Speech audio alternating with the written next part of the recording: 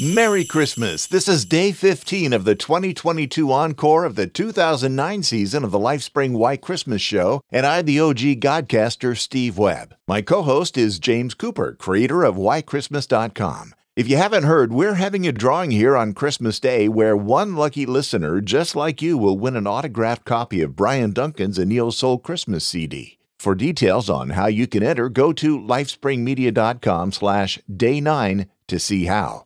That's lifespringmedia.com/DAY9, no spaces. And every day from now to Christmas Day, we're bringing you an episode from the 2009 season. If you're not yet subscribed or following the show, you can do that at lifespringwhychristmas.show. And lastly, this is a value for value podcast. The show's free, but if you're enjoying these little bits of Christmas goodness each day, maybe you'd be willing to show James and I some appreciation by sending a Christmas gift our way. Here's where to do that. lifespringmedia.com/support. And have you heard about sending micropayments to your favorite podcasts? Learn more at lifespringmedia.com/stream. If you have any questions, email me at steve@lifespringmedia.com. And now, here's the show.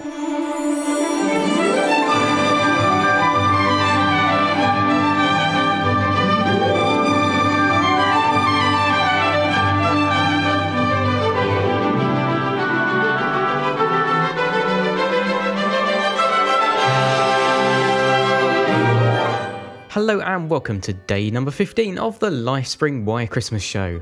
Today Steve has joined me to find out a bit more about Christmas crackers, and we're going to tell you some of the good and not so good jokes in them. Well, hello to you, James. You know, we don't have these much in the US of A, but they can make a great addition to the Christmas dinner table. They were first made, as you know, in the UK in 1850 by a London sweet maker called Tom Smith, and his name is still a big one in crackers in the UK. He wanted a new way of selling his sweets. Tom had been over to Paris and seen how they wrapped their posh sweets, called bonbons, in colored paper, and he wondered if he could do a similar thing. Then one night, while he was sitting in front of his log fire, the crackling of the fire made him think. What if I wrap my sweets in coloured wrapping paper, and then you could open them and they go bang? Oh, and I could include a toy in them as well. Then people would be bound to buy them. So the first Christmas cracker was born. Crackers today are short cardboard tubes wrapped in colorful paper. There's normally a cracker next to each plate on the Christmas dinner table. In a cracker, you'll find a colorful party hat, a toy or gift, and a festive joke. The party hats look like crowns, and it is thought that they symbolize the crowns that might have been worn by the wise men. But the most famous thing about crackers is the jokes. They are notoriously bad or corny, so for your listening pleasure, well, something like that, are a selection of Christmas cracker jokes about Christmas. You first. I say, how does good King Wenceslas like his pizzas? I don't know, James. How does good King Wenceslas like his pizzas? He likes one that's deep, pan crisp, and even. These are bad. Here's one for you. Why did Santa's helper see the doctor? You know I'm not sure about that. Well, it's because he had low elf-esteem. Oh, dear. What did Adam say on the day before Christmas? It's Christmas Eve. Oh. That one I knew. How about this one? Why don't penguins fly?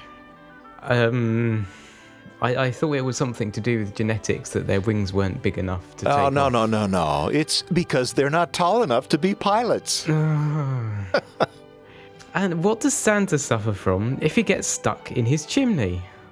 I don't know. Claustrophobia. James, what do you get if you cross Santa with a duck? A Christmas cracker. Of course. What else?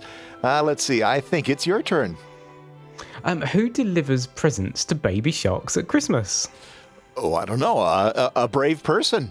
No, that would be Santa Jaws. Hey, James. Yes? What carol is heard in the desert? Oh, I do know this one. It's Okay. O Camel Ye Faithful. That's right. Hey, wait a minute. I have to do this next one.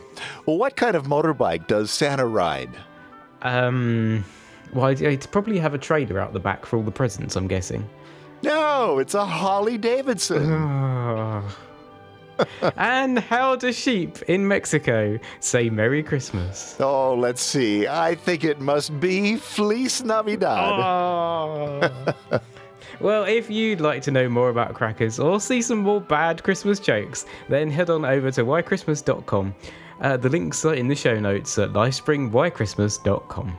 Come on back tomorrow when James will be telling you about Christmas carols. So, for day 21 of the Lifespring Why Christmas show, it's goodbye from me.